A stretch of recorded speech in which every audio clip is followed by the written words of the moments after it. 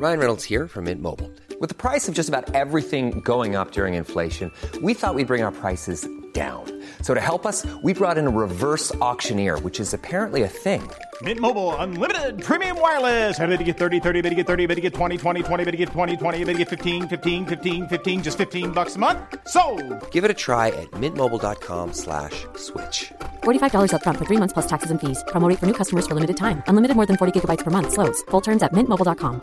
Hey, it's Danny Pellegrino from Everything Iconic. Ready to upgrade your style game without blowing your budget? Check out Quince. They've got all the good stuff, shirts and polos, activewear, and fine leather goods, all at 50 to 80% less than other high-end brands. And the best part? They're all about safe, ethical, and responsible manufacturing. Get that luxury vibe without the luxury price tag. Hit up quince.com/upgrade for free shipping and 365-day returns on your next order. That's quince.com/upgrade.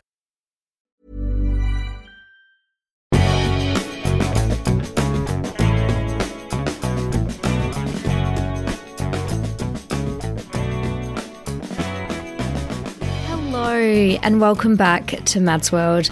I'm your host Mads and I hope you have been enjoying the show so far. If you have, please remember to subscribe, rate and review the podcast on your favourite listening platform. In this episode, I am joined by award-winning freelance features writer and columnist Rose Stokes. Having written for a range of titles including The Guardian, The Telegraph, Vice, Grazia and the BBC, Rose has explored everything from pregnancy, periods and the morning after pill, to sex workers, body image and mental health. With her broad knowledge on all things dating, sex and relationships, Rose makes the perfect guest for Mads World, so I am bloody thrilled to be joined by her to chat about all things love, life lessons, and of course her best tips on flirting in a post-pandemic world. Hello, Rose. Hi. How are you? I'm good. It's about a week before Christmas and I'm starting to wind down and trying to get into the Christmas spirit, but obviously the news headlines at the moment are a little bit scary. I know. But London's becoming a little bit of a frightening place at the moment, but yeah, in a really good mood because got kind of not much on work-wise and I'm just busying myself making Christmas chutneys and oh my God, that sounds lush. I love that. There's actually a massive time difference between you and I at the moment. So I'm in Australia. I've flown here a couple of days ago, which is so exciting. So I'm back for Christmas and yeah, I'm not working for 5 weeks. So oh my goodness. I know. Wow. Here we are. Look at us. That's amazing. Just living our best lives. I know. So I am so excited to have you on the podcast because you have written for so many amazing titles. So Grazia, Metro, Vice, Refinery, Guardian. And I would consider you an expert in so many diverse topics. You've written about everything from sex to relationships to dating to sexual health. And I absolutely love your articles. So I'm really excited to have you on the podcast. Thanks. I always say like the fact that I cover so much makes me actually not an expert. It's like jack of all trades, right? Yeah, jack of all trades or a master of none or something. It's like from day to day, I'm like, right, today I'm looking at this and just have like 5 hours to get into it. So sometimes I think I tend to focus on women's health and sex and dating. So I do have a bit of more experience in that area. Yeah, and you have so many good insights and everything, so I'm super buzzing to have you on the podcast. I thought we could go with a topic like how to flirt, because that will sort of bring all of the things that you've learnt into one, as it's a very good overview sort of topic. So let's get stuck into our speed date questions so everyone can learn a little bit more about you. What is your all-time favourite rom-com? It's Christmas at the moment, so I feel like I do really like The Holiday. I love The Holiday. Oh, actually, no, I know what it is. It's 10 Things I Hate About You. It's like that's the movie. Like, I remember it came out on VCR, so that's betraying my age a little bit. When I was like 10, and I got it for Christmas. And I remember I got a video player in my room, like when I don't know how old I was. Lucky girl. I used to watch it every week, like once a week, and to the point where I could I know the whole script. It's amazing. And Heath Ledger is just such a heartthrob, isn't he? It's oh my goodness, so I miss him so much. Me too. It was just a national tragedy for Australians when he died. I can imagine. Like, he was so gorgeous. Like, I remember, like, when he died, being like more devastated than is acceptable for someone that you've never met. It's weird. It's weird when celebrities die. I had that with Steve Irwin as well, who was like another Aussie hero. Yeah. It was just, I just remember like my mum was crying for like a week. It was an emotional time for Aussies. Yeah, I mean, he's a big deal in Australia, right? Yeah, national hero. So I was going to say for my all-time favourite rom-com, I was going to say Love Actually because it is Christmas, but I feel like I watched it recently and it's kind of problematic. There's some parts of it, I'm like, this is weird. Well, so I found The Holiday less problematic when I rewatched it. So I don't know if that helps. But like, I'm trying, like, it's really hard because Christmas comes around so quickly, the older you get. Yeah. That, like, my friend Amelia watches, like, every Christmas she watches everything. She has like a grueling schedule of like getting through all of the Christmas films. And I was like, oh yeah, I don't know which Christmas films to watch this year because, you know, I watched Home Alone last year. And she was like, but that was last year. And I'm like, yeah, but it feels really recent. Like, it feels like I just watched it. But we're actually this year thinking of mining the classics. So like ones from like the 30s, 40s, 50s, or like the Hollywood like golden era. Like, yeah, because I haven't really watched them. And there's a couple that my boyfriend's found that are like you know, really well reviewed and rated or whatever, because we found this like list of 100 greatest Christmas films, so we're sort of working through that. Wow, I reckon they would be problematic in their own ways. Oh, 100%. I mean, sometimes I think you have to suspend your judgment a little bit and just try and get into the like, but there are definitely some films that like I just can't watch anymore. I haven't watched Love Actually in a while. Obviously, the Andrew Lincoln bit with Keira Knightley is pretty weird now. Yeah, it's so weird. There's so much of it when I was just like, this is just a lot of older men just fucking over a lot of young, hot women who they can do way better. Like, it just, I found it weird, but I mean, I still kind of love it though. It's just like a classic. And I think it's one of those nostalgic films that you have good memories watching it with your pals or with your fam or whatever. Yeah. So my next question is, what is the best thing that's happened to you recently? Actually, I've been quite high on the like big news headlines in my personal life recently. So I'm currently, I guess, 4 months pregnant today, actually. Congratulations. It's so thank exciting. you. It's today actually, 4 months. And then and I got engaged a couple weeks ago. Look at you go. You're just kicking goals this year. It's really funny because I was single for the longest time, and I was single during all of the periods when all my friends were settling down and they were getting engaged, and I had to go to all the weddings and whatever. And obviously I was like super happy for all my friends, but I kind of got to the stage where I was like, this ain't happening for me. And then, but like I'd made peace with it. I wasn't really sad about it. Like I was sad about the idea of not having kids. I mean, quite melodramatic of me in hindsight, because I'm only 34 now. So. Yeah. But yeah, I had like the weirdest little love story. Like, I had been single for like 3 years, something like that. And then I had completely sworn off dating. So I was so sick of it, and sick of the sort of transactional nature of it and the fact that everyone just sort of ghosts each other and whatever. And then when the pandemic hit and we went into lockdown, I was single, lived alone, and I'm a freelancer, so I work alone. And I found it like a lot. Yeah, it's a lot. And I kind of just like, I actually quite enjoyed it, you know, actually the solitude at the beginning. But then a couple of weeks in, I was like, oh, I wonder if the dating landscape has changed, because no one can actually like meet up and then ghost each other anymore. Like, I wonder if people are kind of giving each other more like patience and like kind of actually getting to know each other and stuff. So as an experiment, quote unquote, I downloaded the apps, and I was also like, you know what, it'd be nice to chat to people because I'm sort of not really doing anything. Yeah. And I started seeing dating as like something where I could like meet new people, rather than like, usually I got to the stage where it was so pressured. Like whenever I met people, I was like, oh, well, do I like them or not? But because I was stuck at home, I was like, it doesn't really matter. I can just have a chat with a person. Anyway, I downloaded the apps in like went on one Zoom date with the guy that I never spoke to again. Zoom dates, though. I know. Oh my God. And then and then the second guy that I connected with was Simon, who's now my fiance. Wow, that is such a good story. We had, so he was living alone in another part of London. Mm-hmm. So we had a Zoom date. So I think that we met in May. So I think we were sort of starting to ease the lockdown a bit. It was mid-May. And so we had our first Zoom date. Lasted like 6 hours. We were talking about it the other day. Oh my God. And then the restrictions eased a little bit. So the next day we went for a walk in the park. Oh, wow.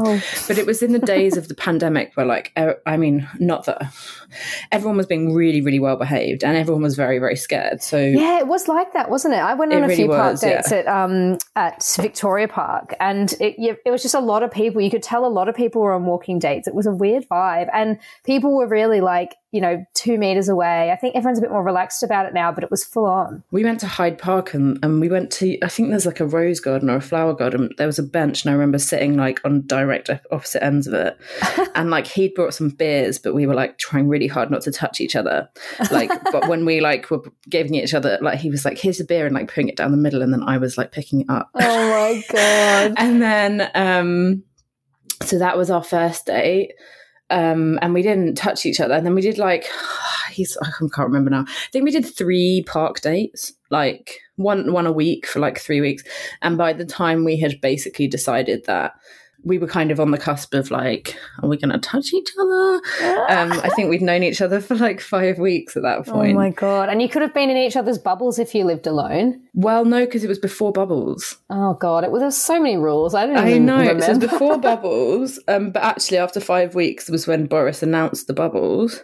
So we had this sort of weird conversation. I always say in a way, I really struggled to have difficult conversations in dating, and pandemic kind of acted as a really great framework for me. So we had to have because we had to have the conversation. So I remember having this conversation with someone who I'd known for 5 weeks, had never touched, and we were like, if we touch each other, then we can't touch anyone else. It was are we exclusive? It was really weird. We hadn't even kissed, but it was are we going to forsake all others? Oh my God. And we just had to have these really conversations well, if we bubble, then you can't date other people. And it's very frank. It was really, I love it. Well, it was a safety thing. It was more than anything else. We kind of had to It forced me to be more honest with what I wanted, because I was I really like this guy, and actually I would basically prefer him not to date other people. But the pandemic provided me with a great little framework to be it's actually a health thing. I just want you to I just want to be safe. But yeah, so then we bubbled up, which is funny because, obviously, it was quite a big deal because I had to choose between bubbling with my mom or this guy that I'd met a few weeks ago, because you only get one. Oh my God. And it all worked out. And rest is history, I guess. We did the next lockdowns together, and we moved in together in earlier this year, got pregnant. Now we're getting married, apparently. Oh my God. It's just all happening. 2021 was a bad year for a lot of people, but I feel like you've just cleaned up this year. You've done really well. Yeah, no, it's been I feel really lucky. Yeah. Oh, that is so lovely to hear. And what does a successful relationship look like to you? Well, we are really, really equal. Okay. In every respect. And we communicate really well, even about the hard stuff. I think we, from the beginning, I think because the environment and the context, it kind of set the tone for the relationship. We've kind of got used to having difficult conversations very early on. So I think we're very sort of honest with each other. And we do truly believe that the other one, it's the most equal and balanced relationship I've ever had. I love where that. If one person feels like they're doing too much, the other one's yeah, fair enough, you are. Would you say that having the 5 weeks to get to know each other meant that you sort of built a foundation of respect and friendship and stuff before you got into the physical stuff? Because I feel like that's the best way to do it, getting with a friend. I always just become friends with someone and then end up fancying them like for who they are type thing? It's so funny because I actually like, and I'm sure he's going to overhear this in the next room and be like laughing, but I fancied him straight away. But I just loved his, he's got this, he's just so kind and warm and lovely. Like that like was the main thing. I was like, I instantly felt safe with him. And I would say, you know what, like, I'm kind of loath to say this because I don't judge anyone for jumping into bed with people like on the first date. I did it plenty of times. Yeah. I think for me, being forced into a situation where I had to take it slowly was actually because just of the way that I am emotionally, I think it was really helpful. But I don't think that it's, you know, I don't think that there's any sort of unilateral rules that work for everyone. I think I had been dating in a way that wasn't working for me for a long time and struggling to find a way to enjoy it. And this kind of helped me to date in a different way that actually was better for me emotionally, because it meant that I was really confident before any of the physical stuff started sort of clouding my judgment. I was very confident that this was like a good person and that he would, you know, he wasn't just going to, I remember cycling away from our first in real life date. And normally I would be like, oh God, am I going to hear from him again? Am I going to see him again? Is he going to want to like, and I remember cycling back and being like, oh, well, of course I'm going to see him again. And having this just like crazy confidence. I was like, yeah, because that went really well and we clearly like each other. So, and I trusted him. I don't know. It's weird. But I think, yeah, it worked for me in that situation, but I'm sort of loath to say, because I just think everyone does things in their own way. And I know plenty of people that slept with each other on the first date and they got married. So I just think it's whatever works for you. It's what works for you, and it's what works for the two people together and that couple as well. Because, I mean, there's plenty of people that, do sleep with someone on the first date, or maybe their usual style is to like get to know someone and play the long game. But then, you know, it might work out for them in a certain partnership where sleeping with someone works better for them. So it just, you're so right. It really is dependent on both people. I think like every single relationship you enter in your life is going to be different. Like, and because it's all about the sort of alchemy of your union. I love that word. It's it's the same as like my mum says it about when you have a baby. Like every relationship that you have with every different baby you have is different because they're a different person and you're two different people together. Like I think like I kind of I want to kind of move away from this, like this is how you should date and this is what you should do. Like ultimately I think the best advice for dating is to trust your gut. And, you know, if you feel like something's not right, then to follow that logic and try not to beat yourself up about it and try to just be like as true to your feelings as you can. It's the only thing I can really think is a sort of, you know, universal piece of advice. I think that's really good advice. And I think it kind of works for everyone as well because it's just giving people the flexibility to just be who they want to be. Yeah. And like every single bad relationship I've had, I knew at the beginning it was bad. Like I literally, like within weeks, like would have noticed something that wasn't good.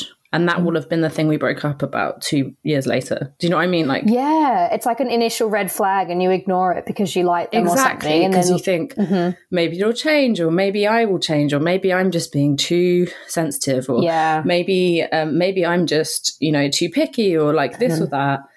And then 2 years later, you're like, yeah, I did notice that in the beginning. And you look back on the things that you like kind of, thought were initial red flags and you're like, oh, that was so obvious. Like, why did I look over that? Yeah, agree completely. Indeed. What life lessons have you had to learn the hard way? Oh, every single one, I think. I think relationships has been the area of my life I've struggled the most. Like, historically, just the sort of, I think that the idea that you can change, that you can make a relationship work simply by trying, like, is one that I learned the hard way. That obviously you do have to make a lot of effort in relationships, but every relationship I had that was difficult from the beginning or difficult to keep going, like, was ultimately not the right one for me.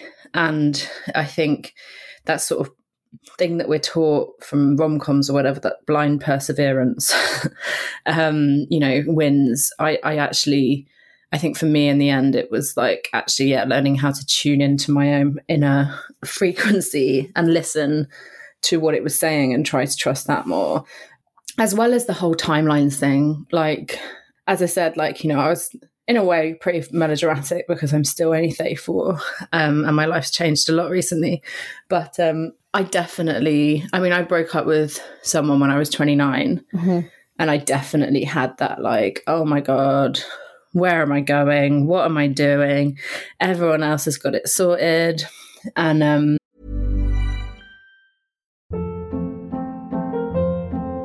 Hold up. What was that? Boring. No flavor. That was as bad as those leftovers you ate all week. Keke Palmer here, and it's time to say hello to something fresh and guilt-free. Hello Fresh. Jazz up dinner with pecan-crusted chicken or garlic butter shrimp scampi. Now that's music to my mouth. Hello Fresh. Let's get this dinner party started. Discover all the delicious possibilities at hellofresh.com.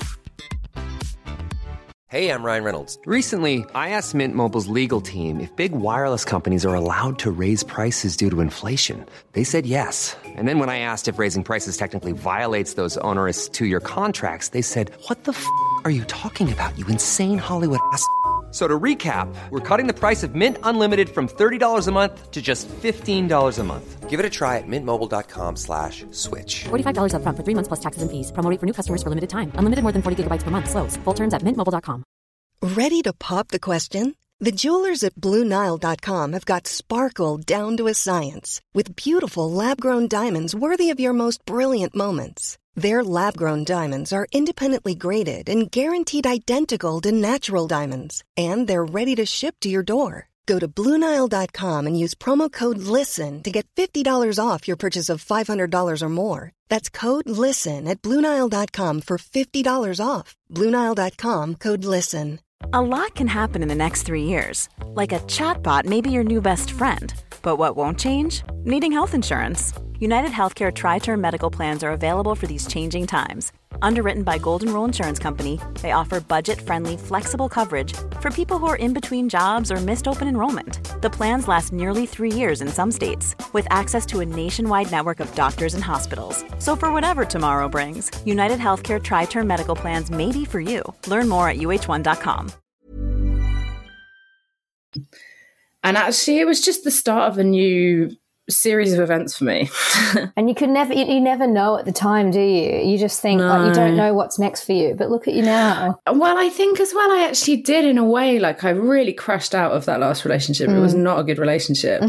And I remember at the time having this little voice inside that was like, I think this is going to be the making of you. Like I really, and at the time, like, you know, I had a proper mental breakdown, and I was diagnosed with mental health problems. I started going to regular therapy. I got medication and whatever. But it set me off on a path that ultimately, like, I don't want to see myself as like, I don't want to present myself as an end product today. Like, I'm like, and now look at where I am. Yeah. Everything's great and will be forever. But ultimately, I would never have met my partner had that not happened. And I would have never been able to enjoy a relationship in the way that I do now had that not happened. Because there were things I had to learn about myself in order to be able to do that. And I think for me, like just trusting in the path is the biggest thing. Because I think like, you know, it's easy to resent the fact that your life looks different, or, you know, a lot of people, you have to sort of remember that a lot of people are just squeezing themselves into a timeline rather than thinking about what they want. And you can't compare yourself to those people. Yeah. It's kind of like the butterfly effect. It's like all those things that happened back then is just made you end up exactly where you are now. So there's like plenty of people that do just meet their soulmate. I mean, my best friend, met her husband when we were all 17. Yeah. And they've just been together since. They got married at 27, started having kids at 30. They are the most beautiful, lovely couple. They love each other so much, and they have so much fun together. And it's like 17 years later. So I mean, like, I just think you can't compare yourself. I had so much I needed to learn to be able to get to that level of relationship, but I'm lucky actually that I had them as kind of role models, because I actually would quite often look at them and think that's what I want it's not what I have. That's so good. And do you know what? This reminds me of something I saw on Instagram this week, and I sent it to my friend who went through a similar experience recently, but it was like, if someone is making you feel anxious, that is not the person like that you should be with. It's sort 100%. of like if someone's unlocking this anxiety and you feel stressed about when they're going to message you, or, you know, you're worried about what they're out there doing. Like if someone's unlocking that anxiety within you, that's not your person. And I think that's a lesson that I've learned the hard way, is that it shouldn't be stressful. Like the first part of a relationship should be the easy, fun part. You know, there's hard stuff to come down the road. And if it's not fun in the beginning, it's probably not going to be fun on the journey and at the end. Like 100% agree with that. Like actually my current relationship is the only one I've ever enjoyed from the beginning. Oh, I'm so pleased to hear this for you. It's just lovely. Like genuinely, I had it in my head that relationships were stressful and difficult from the beginning, and like I was used to that feeling of anxiety, and I blamed myself for it and thought, oh well, it's just a problem with you. You have an insecure attachment, blah blah blah. Like I just have never ever doubted us. It's so weird. Like even from the beginning, you know, if he didn't text me for a day, I knew he would, and I knew that it was because he just lives in his own little like head world and he gets wrapped up in stuff. But I spent so much time like doubting myself and scrutinizing myself in other relationships. And this relationship, I feel like the best version of myself. Like I feel like he brings out a better version of me, and has done since I met him. And I think that's how, like, it's so funny because all my friends that have seen me dating like for years and years were suddenly like, this is so weird. Like, don't you want to sit down and like microanalyze everything he's ever texted you? And I've been like, no, actually, I just feel kind of cool about it.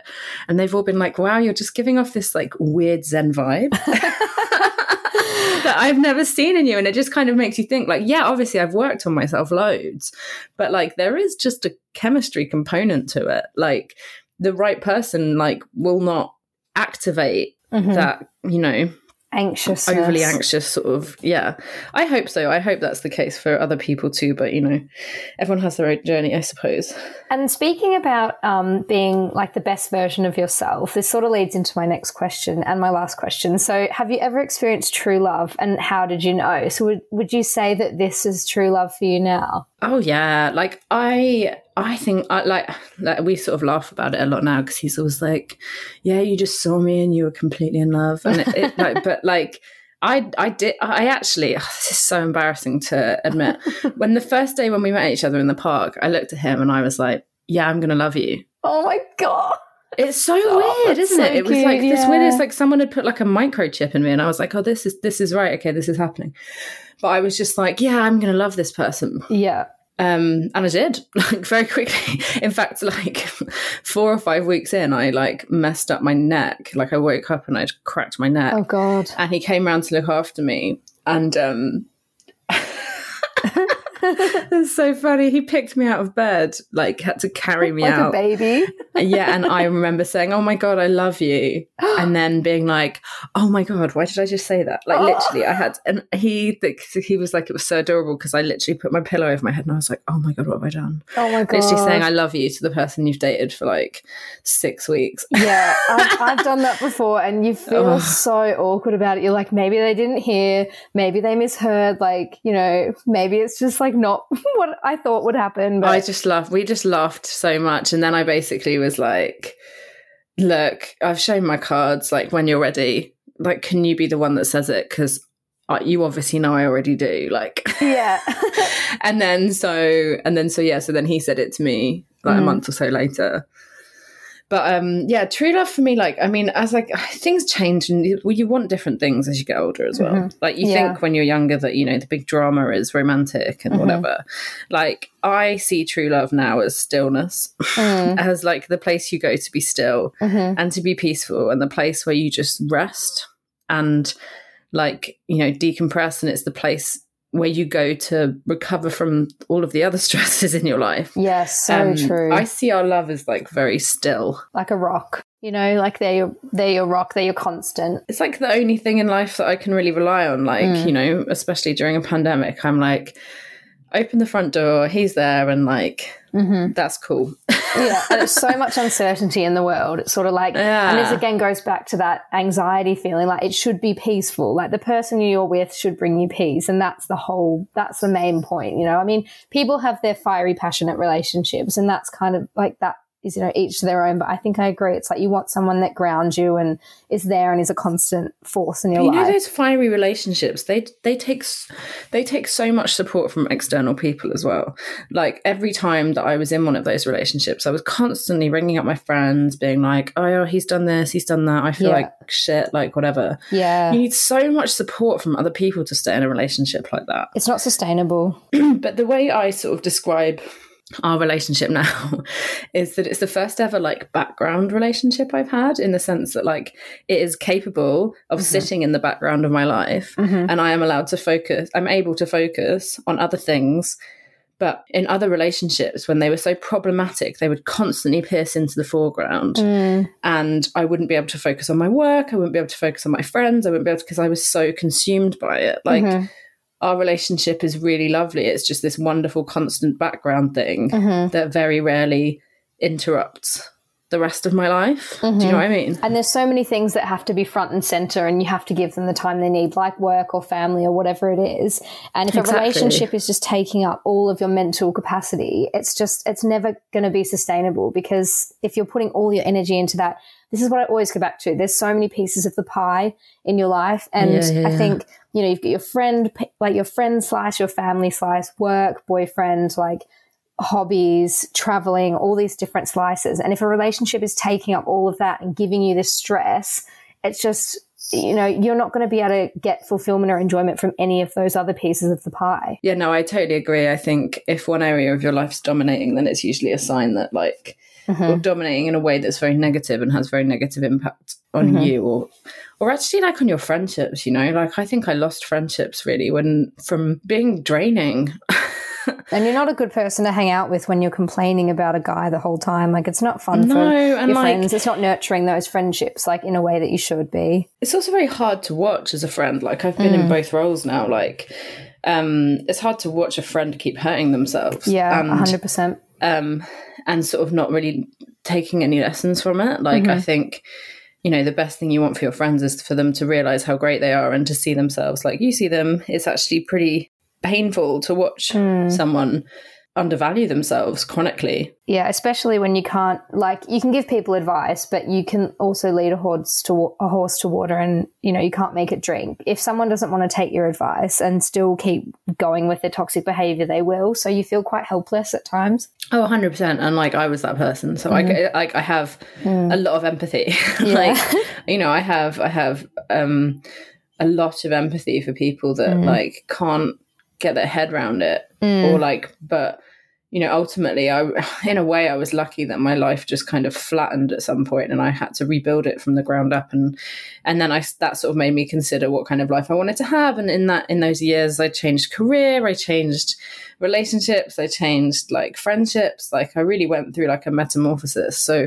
I think in a way that was really fortunate. Yeah, I think it must be hard if you're just sort of like, if you don't have one single dramatic event to change your course, then it must be hard. And, you know, obviously some people are less self-aware than others as well. Like, it's just the way that things are. So yeah, and you just have to let people make their own mistakes and learn things for themselves, I think. Oh, 100%. We've digressed so much. So I want to, so you shared with me a really funny one night stand story, and I'm hoping you can share it again here for everyone listening, because I love it. Yeah, no, I'm trying to work out how. I think I must have been 21 or 22.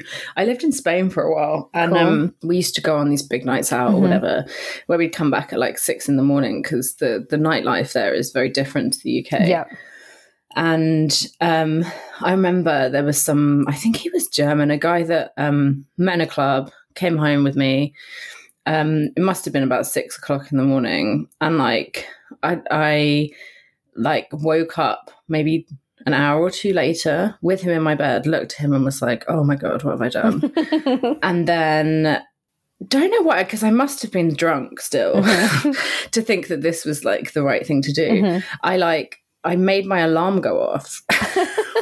I like set a phone alarm while he was asleep, made it go off, and staged having to go to work. So I literally was like, oh, okay, I've got to go to work now. And he was like, didn't we literally just get back? And he was like, why did you go out on a night out like that when you had to go to work the next day? Like, that seems really irresponsible. And I was like, yeah. Had to go and like turn the shower on, pretend to have a shower. Put on like my work clothes, and like I really I felt so, I mean, I was so drunk still, like and really had to be like, right, you've got to go. He was like, well, can I stay here? And I was like, no, you can't stay. And then like kick the poor guy out like at like 7:30 in the morning or something. And then just went back to bed for the day. But like at the time I was like, I felt like James Bond. I was like really, really good espionage, like sort of like covert operations. Yeah. Like he'll never guess. It's so, like what is this drunk girl doing? Why is she pretending she's got work? I remember I didn't actually have a job because I was a student. So I remember him asking like, "Where do you work?" And just like making something up, like, and being like, "Oh, there's a cafe on that street." Oh my god! He was like, "Oh, come see you later." I was like, "Yeah, see you there, mate." Yeah, so embarrassing. But I want you to tell your listeners your story that you told me, because that sounds like a good one too. Oh god, it's so good. So I thought, in the spirit of an episode about how to flirt, I would share a flirting win with everyone listening. So I actually can't believe I've never told this story before on the podcast. Like, it's been going for a year, and this is probably one of my most iconic stories ever. So I was on a date with this guy. He was actually, I have told the story of this particular date on the podcast before. Really posh guy, really, like, he was a Tory, membership at Soho House, all these things. It didn't work out, obviously. Oh, wow. Anyway, I started getting this massive pain in my lower back. It felt like I was being like squeezed in half, like a flannel, like a face washer. I know. And I was like, I have to go. He's like, okay. Got on the tube, got to Chancery Lane. And at this point, I was on the floor in the fetal position, like, oh my God, I'm being ripped in half by something. Everyone was just looking at me. I was like, someone help. And no one helped me. So I rolled out of the tube, rolled onto the platform, was just sitting there like, I can't move. Like, I was in agony. And the tube man helped me get to the surface. So obviously at Chancery Lane, there's a few escalators. I was like struggling to get up there. I got halfway and I was like, call an ambulance. Like, there's something not right. And I went onto the street, like in the street next to a bin, pissed myself because I was in so much pain and it was so bad. And then the ambulance came, and it was these two guys. One of them was like this young Aussie guy. And I felt like I was in the street, in the gutter, having wet myself. And I was like, that guy's so cute. And I was literally at this point, I was like half dead. And we got into the ambulance, and they gave me loads of morphine and stuff. And I was just there like, I am in love with this guy. And he was just like, it was like Florence Nightingale syndrome or something. Like, this man's taking care of me. I was just like, oh my God, like, this is my guardian angel. I just love you so much. And like, they took me to the hospital, and he was like flirting with me low key, and I could tell, but I was like also just like covered in piss, like dying in the back of this ambulance. And, oh my God. And then when he dropped me at A&E, he like gave me the mouthpiece of the morphine thing that I was sucking on. He goes, here, this is a little gift from me. And I was like, stop flirting with me. I'm like in a wheelchair. Like, this is weird. But also I loved it. And then it was fine. I just had this UTI that had gone into my kidneys. So it was all good. Okay. Antibiotics, that's fine. And then the next day I was telling my housemates, I'm like, girls, you don't understand. Me and this guy had a connection. And they're like, you were just really high on morphine. I was like, no, you don't understand.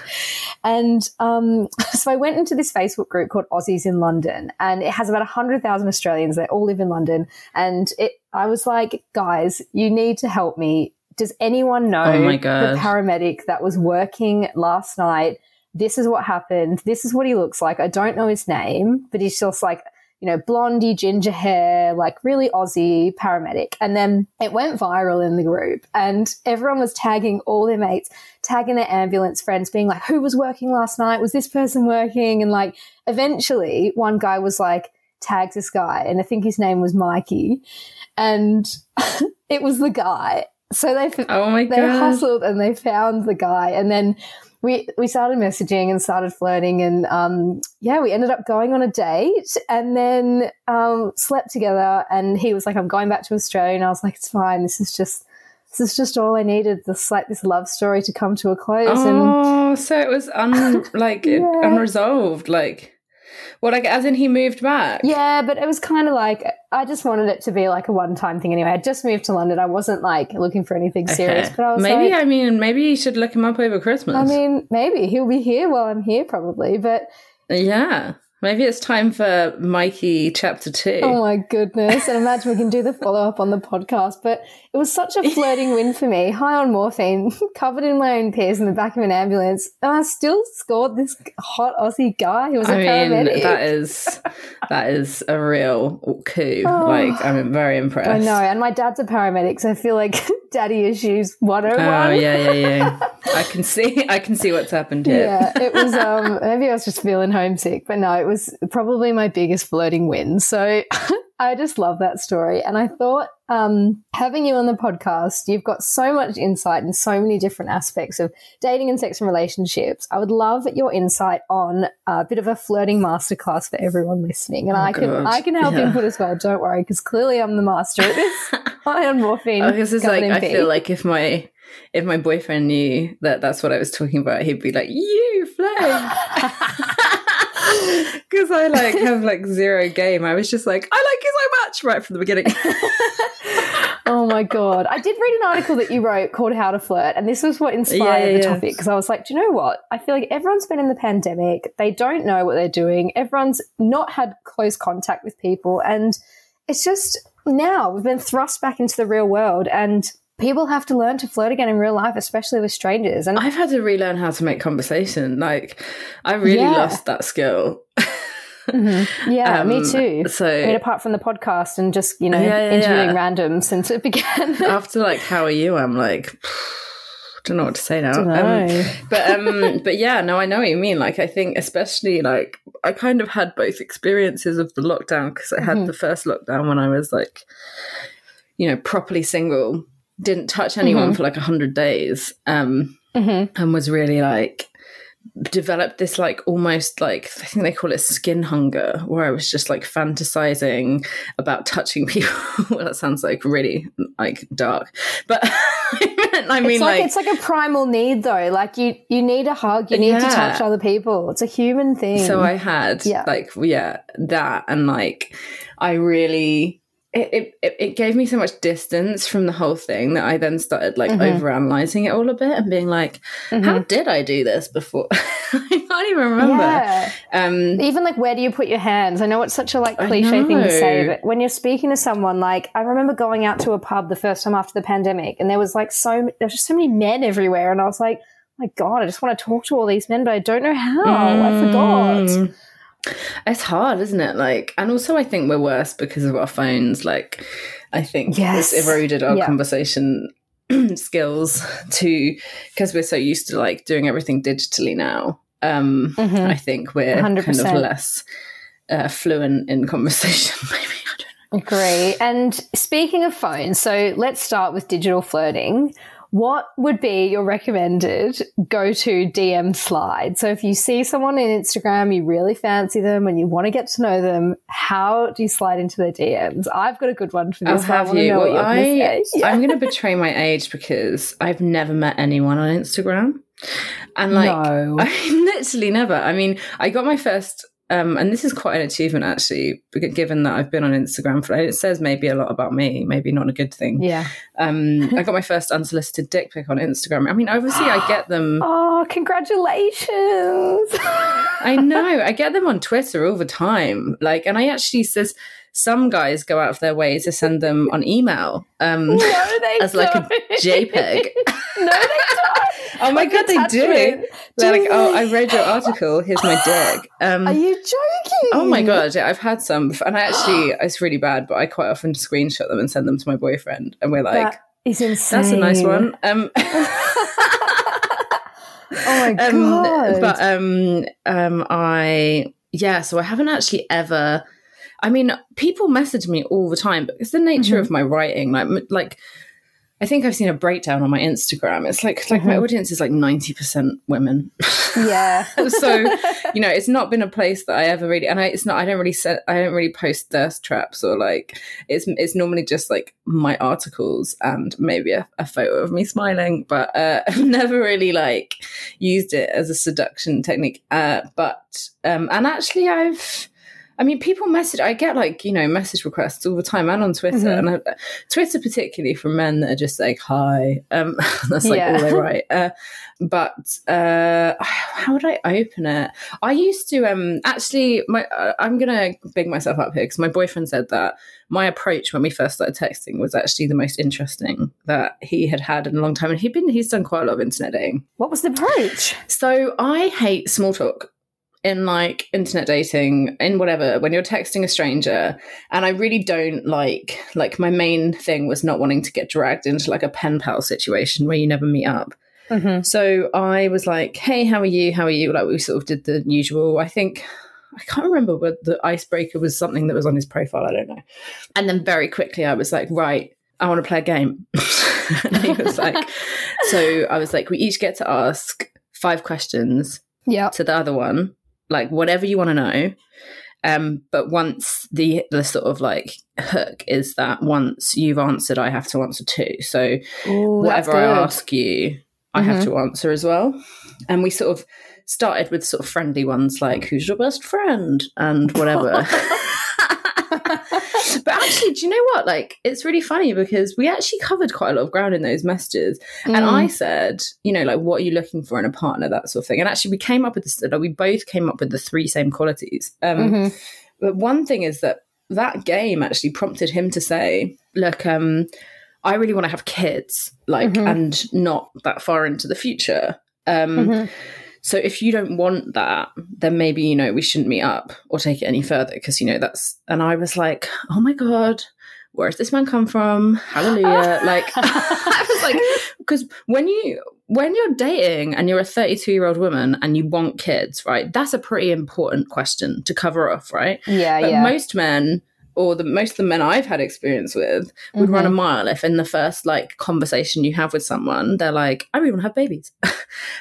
So he really did me a solid because then I was like, oh, I can relax a bit now because I know that we want the same thing. And he's opened up as well. Like, you know that he's opened up and said that, even though he was probably like a bit nervous to say that too. Yeah, it was just so easy. I was like, oh, cool. Yeah, me too. So, and it's never been something we've really had to talk about much in our relationship as a result. Like, but it was funny because I think we came up with the same, like smart, what were the 3 qualities? Smart and kind and silly. They were like the 3. I was like, I need someone who doesn't take themselves too seriously and who like, we are constantly like pulling like jokes on each other in the house or like practical jokes and winding each other up. And like, I just need that so much, like, especially when life gets a bit serious, like you need someone at home that's like making you laugh all the time. And not even like, you know, it's not like we don't have really like highbrow humor.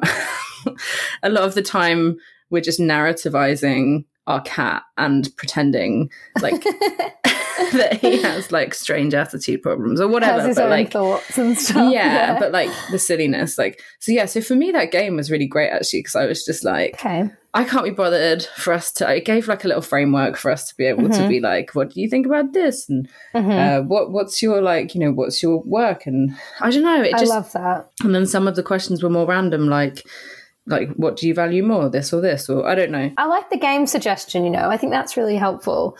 In terms of like a DM slide, if we're going in cold and you're just going to DM someone, I think my go-to, it used to be the eyes looking to the left, you know, like the emoji, just the eyes, because you don't know what it means. Like, am I flirting with you? Like, am I trying to say something? And then they come back and they're like, what is it? And I'm like, I'm in. You're going to get a notification now. So I'm here for it. And also, they're not going to reply if they don't think you're cute. And at that point, you just cut your losses, you know, and that's it.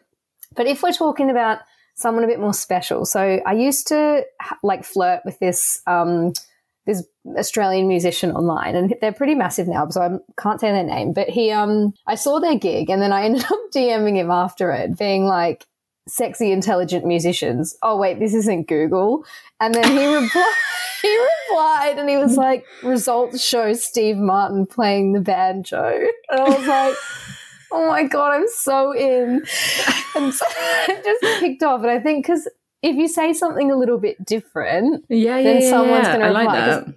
Because I post a bit like, you know, some like sexy pics on Instagram or whatever sometimes. I sometimes get some bit of, you know, some weirdos messaging me on my DMs. If you're listening, you're not a weirdo. I love you so much. But they just say stuff like, hey, how are you? I'm like, no, I don't want to tell you how I am. That's who I would tell like a woman at the shops. Like, you know, I don't want to talk to you about how I am. Like, say something fun.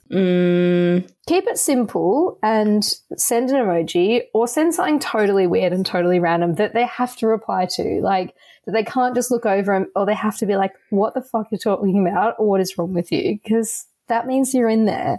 Are there any rules or etiquette that you'd suggest around dating apps and flirting online? I think you have to be... So one thing I really hate, and it really used to bother me a lot. I mean, maybe this is... me and my other journalist friends talk about this quite a lot. If you're a journalist and people find out you're a journalist, the first thing they do is Google you. And I really hated it. Like, first of all, if I linked with someone on an app... and then without telling them my surname, they follow me on Twitter or Instagram. How do they find you? How? They just look up Rose London Journalist. I mean, I guess, and see my photo, and then they're like, that's her. Then they get my surname or whatever. That feels horrible. Like, it happened to me before, and I was like, wait, how did you... That's really weird. I don't like that. Like, that is weird. It just makes me feel a little bit like... surveilled. I don't know. And then and the other thing is me and my friend always talk about this when you go on a date as a journalist and someone has read all your work and then and like as a female journalist, like a big part of our beat, we quite often talk about like things we've been through in our lives. So if someone starts like talking to you about stuff that you haven't told them, oh God. But that they have read about you, that is pretty weird. And I understand it's totally natural. Like, of course, people do that. And I found out that my boyfriend went to school with one of my best friends before I met him. Oh my God. And because I saw what school he went to and I looked up his first name and his school. So, I mean, I'm a freak as well. We all do it, but just don't make it obvious. But then when I worked it out, because I said to my friend, I was like, do you know this guy? And he was like, oh, he's the best. I love him. He was like one of my best friends. But then I had this like, oh God, I know that he's friends with my best friend. You can't tell him though. But I can't tell him. So I like the way that he tells it is really funny. But I basically tried to engineer a conversation where he would tell me where he went to school. and then was like, oh, that's so funny. My friend went there. and then I got away with it for months until we all went out for dinner with the friend. And he was like, did you tell him about that weird thing you did? And I was like, no. Oh no. And then you're out in the open. But like, I think you have to be really careful, like, especially with letting on what you've learned about someone by Googling them. I think that's a big no-no. And then obviously don't send dick pics unless anyone's asked for them. Yeah, unsolicited dick pics, a massive no. Yeah, and just, I think my best advice for internet dating is get off the internet as quickly as possible, because I've had so many times where I was like, I've got a real connection with this person. And then I meet up and I'm like, oh, like they give me the ick. And I've been messaging them for like 4 weeks and you're like, oh shit. And it's such a waste of time. Like, it's a waste of everyone's time. You put your feelings into it, you get invested, and you know so much about this person's life, and then you meet and like you kiss them or something and you're like, nah, hate the way you kiss. Yeah, like you just have to get offline as quickly as possible, I think. Like, I really tried to avoid getting dragged into much preamble. And this brings us to flirting in real life. So let's talk about flirting in real life. And so like, this is like, if you're on like there's two different types of flirting, right? There's I'm on a date with you and we've agreed that we're on a date. Yeah. Actually, let's say 3. There's the grey area that I'm sure we're all aware of the is this a date? I don't know. And then there's also I've just met you and I'm trying to flirt with you. So there's like in the pub flirting, you've seen someone across the bar and you're having a flirt, and then there's flirting on a date. Yeah, there's the one where it's like someone you know has been like, do you want to go for a drink? And you're like, I don't know if this is a date. And then there's the one where it's like, we've decided we're going on a date, so you feel more open. Like, I guess for me, like I always try to steer conversation. Like if I'm not sure if the other person fancies me, I'd always try and steer conversations in a certain direction. So like ask them about their relationship history and Yeah. and like I always found, and like I don't know if this is because I'm gross, but like with a lot of people I'd find that like if the conversation always ends up getting a bit sexual. Yeah. And then you're like, okay, I think we're both on the same page. But I was never very good at eye contact. I'm so bad with it. I get really awkward and I'm like, I can't stare at you anymore. I need to look away for a little bit. I think like the old like arm stroke, like yeah. But like I'm so unsubtle that I think I do a bit of the flirting and like I don't know, like it's so funny because I remember one guy I was dating once saying to me that I always thought that, so some people have said to me that I'm like a huge flirt, and I sort of carried that around with me because I'm really, really friendly and I chat to everyone. I was always sort of like, I've been accused of flirting before. Yeah, me too. In times when I'm like, I was not flirting. Like when I've I remember speaking to an ex at a wedding and everyone being like, stop flirting with him. And I was like, I'm literally talking to him about his dad's job. Like, do you know what I mean? Like, also because I'm a journalist, I'm good at asking questions, right? So then I remember one guy I had like an on and off sort of thing with this guy in London for many years. And I remember him saying to me, like, I would hate, this is so funny, I would hate to be the object of your affections because, and I was like, why? And he was like, because you would never have any idea. Like, because I think what I do is when I flirt is that I sort of flirt and then I overcorrect.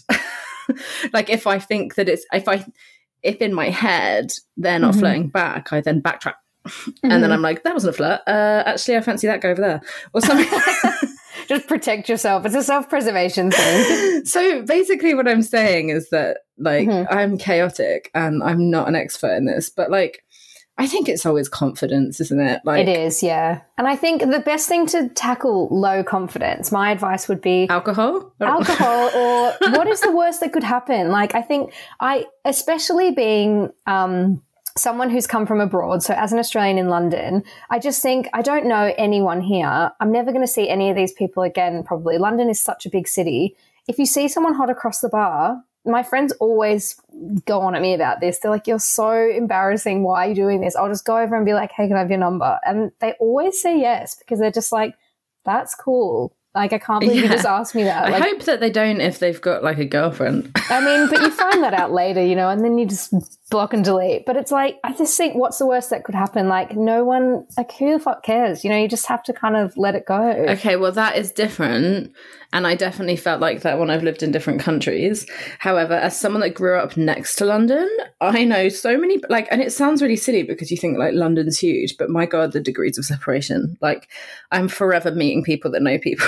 So. And you always see your ex on the tube and you're just like, what are you doing here? You don't even live here. Get away from me. Well, and also when I was dating and I, like, before I met my partner now, like, and I have, like, a bit of a public profile, you're just terrified that, like, you know, someone will be, like, tweeting and being like, I met this girl and she's actually a loser. She's a loser. Random person on Twitter calls you a loser. So good. But, like...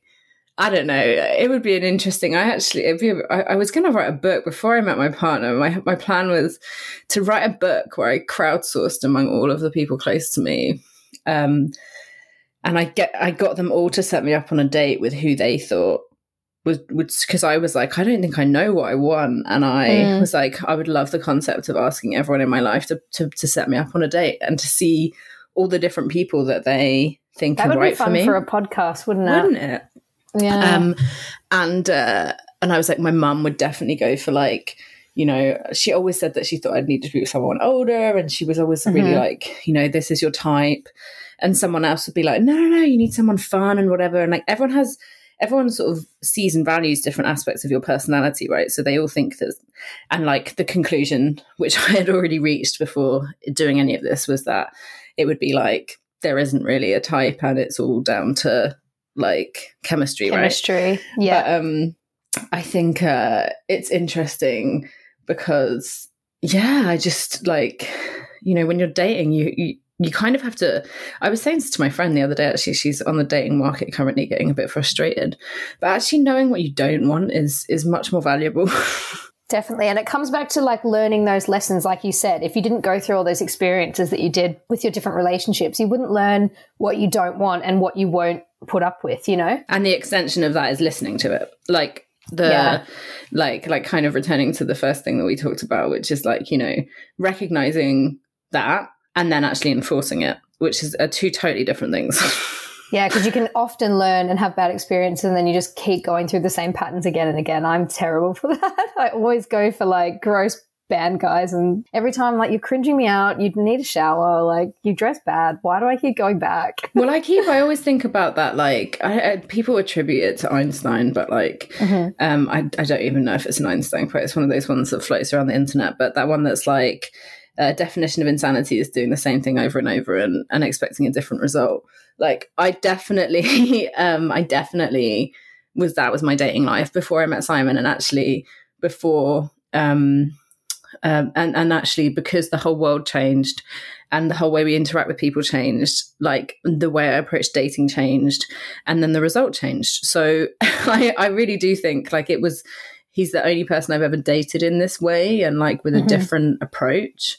And it's worked. And I mean, he also, I had sort of got to that stage, and I also like quite openly say to him, like, I don't think I would have swiped right for him before because he looked really nice. And usually I used to find that off-putting, which is so tragic. But I was like, you know what? I'm gonna like, this guy looks nice. I'm gonna see what he's about. Mm-hmm. And he was probably like the first person I ever thought that and swiped right. And then bish, bash, bosh. Yeah. So if we're saying the main issue with people face when it comes to flirting is confidence, how would you suggest they overcome this challenge? The eternal question, like how do you grow in confidence? I mean, I do think that dating gets easier the more you do it. Like, agree. I have a friend now who's like a pro. She like has one night a week, which is a date night, and she goes out with different people, and she's really like, today I'm feel like she's just very like, nope, that wasn't for me, or yeah, okay, maybe see them for a second time, or like because you get less self-conscious about it and you don't really have time to overthink it. So I think the more you do it, it's like exposure therapy. The more you do it, the less you worry about it and the more confident you are in going and being there. No, I totally feel that. I think, do you know what's really helped me, weirdly, is doing the podcast. And I know this isn't advice that everyone can use, but it's just like learning to speak to new people. Like maybe like a way that you could adapt that is even approaching people in a bar as though you were traveling. So like, you know, just having a chat to someone, like there's no ulterior motive. It's just kind of like getting used to speaking to new people in real life that you don't know and like learning about their life and, you know, what they like and what they're doing there and that sort of thing. Like just opening those conversations with new people. I think that's right. And also, you know, that's kind of what I was saying. Like when my approach to dating in the pandemic was very different because I started seeing potential dates as just people to get to know. Whereas before that, I was like, is this going to be the father of my children? And I was going in with so much expectation. Like when I went into the pandemic, I was just like, well, I'm not going to get to meet them for ages, so let's just see what they're about. And I just approached it in the way that I would approach meeting anyone else. Just like, hey, who are you? What do you do? What makes you tick? Like, and managed to detach that sort of pressure and expectation. I think that's a really good way of doing it. Like people think that dating is this whole sort of mystical thing. And there's so many bullshit like advice things like floating around. Like I was told, you know, I'm a very like confident, assertive person. And I was always told that, you know, men don't like that and don't be like that and pretend that you're someone else is essentially what I was told. Yeah. And I found dating really hard as a result because I never felt like I could be myself. Like this relationship, I was just like, this is who I am. And like from the start, and it was just like, he was like, cool, I love, you know, assertive women. And like, I love that you're really strong and powerful. And I love that you're really successful, and like, don't hide that. And he was really into it. Like, so, you know, I think ultimately trying not to play games. And I'd been given so many pieces of information, like, you know, people just being like, you should just like not like tell them what you want. You should not like sleep with them. You should not do. Well, there was a lot of don't do this with dating. Yeah. And I found it really like, I was like, oh, because that's just not the way I approach life in general. Like, I'm quite open and honest, and I'm pretty frank. And if there's a lot of things that you can't do, it's like you're in a straitjacket. You're just kind of like, oh my God, I can't say this, I can't do this. Like, what do you do? Like, my main piece of advice is fuck that.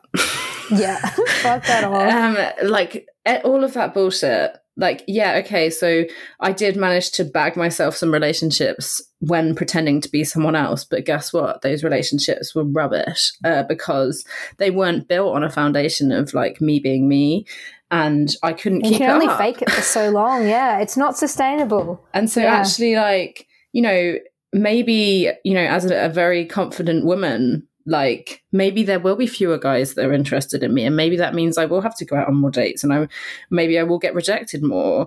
But when the right person comes, they will be like, this is what I like about you. Yeah. And I think this is how you keep it fun as well. Like, I think a lot of people forget, like, going on a date, it shouldn't be a chore. It shouldn't be like you're dreading it. Like, it's meant to be fun. And if you don't want to go out with someone, just don't do it. You know, like, if you don't want to speak to someone in a bar, don't do it. But also, like, if you don't enjoy someone's company, like, relationships are long. Like, especially if you're like facing down the prospects of a lockdown. Like, I genuinely, like, I still just really enjoy my boyfriend's company. I'm like, yeah, he's such a cool person. I think, yeah, be yourself, and even be yourself, even if you've gone through a really long period of people not wanting to see you for a second date or whatever, like, don't change who you are to try and bag someone, because you'll inevitably bag the wrong person. Yeah. So, yeah, as you said, you might bag someone and it might speed up the process, but ultimately in the end, it's just going to crumble because it's not based on anything real. Yeah. So, I think you need to be honest, right? Yeah. So I guess to summarize, I would say practice makes perfect. Get out there, just get chatting to people, whether you've got an intention to flirt with them or not. 100% though, I think you just have to be yourself. And I know that, like, you know, there's that like Men Are From Mars books, and like women that are like, oh, what was the one?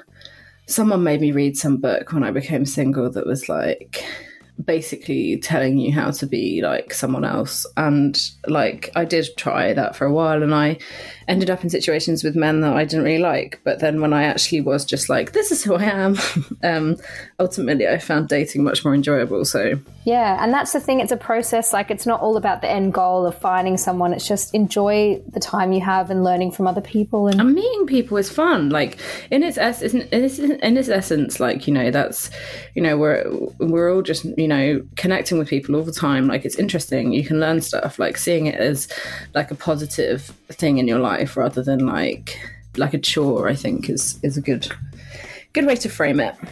100%. Oh, well, thank you so much, Rose, for joining me for this episode of the podcast. It's been so much fun, and I've loved having you. It's been really enjoyable. Thank you so much for having me, and thank you for your patience. I hope you enjoyed my chat with the lovely Rose. Please let me know on my Instagram. It's at madsworld.mp3, or on my website, madsworld.co, if you have any stories or thoughts of your own to share. Love and elbow taps. Peace.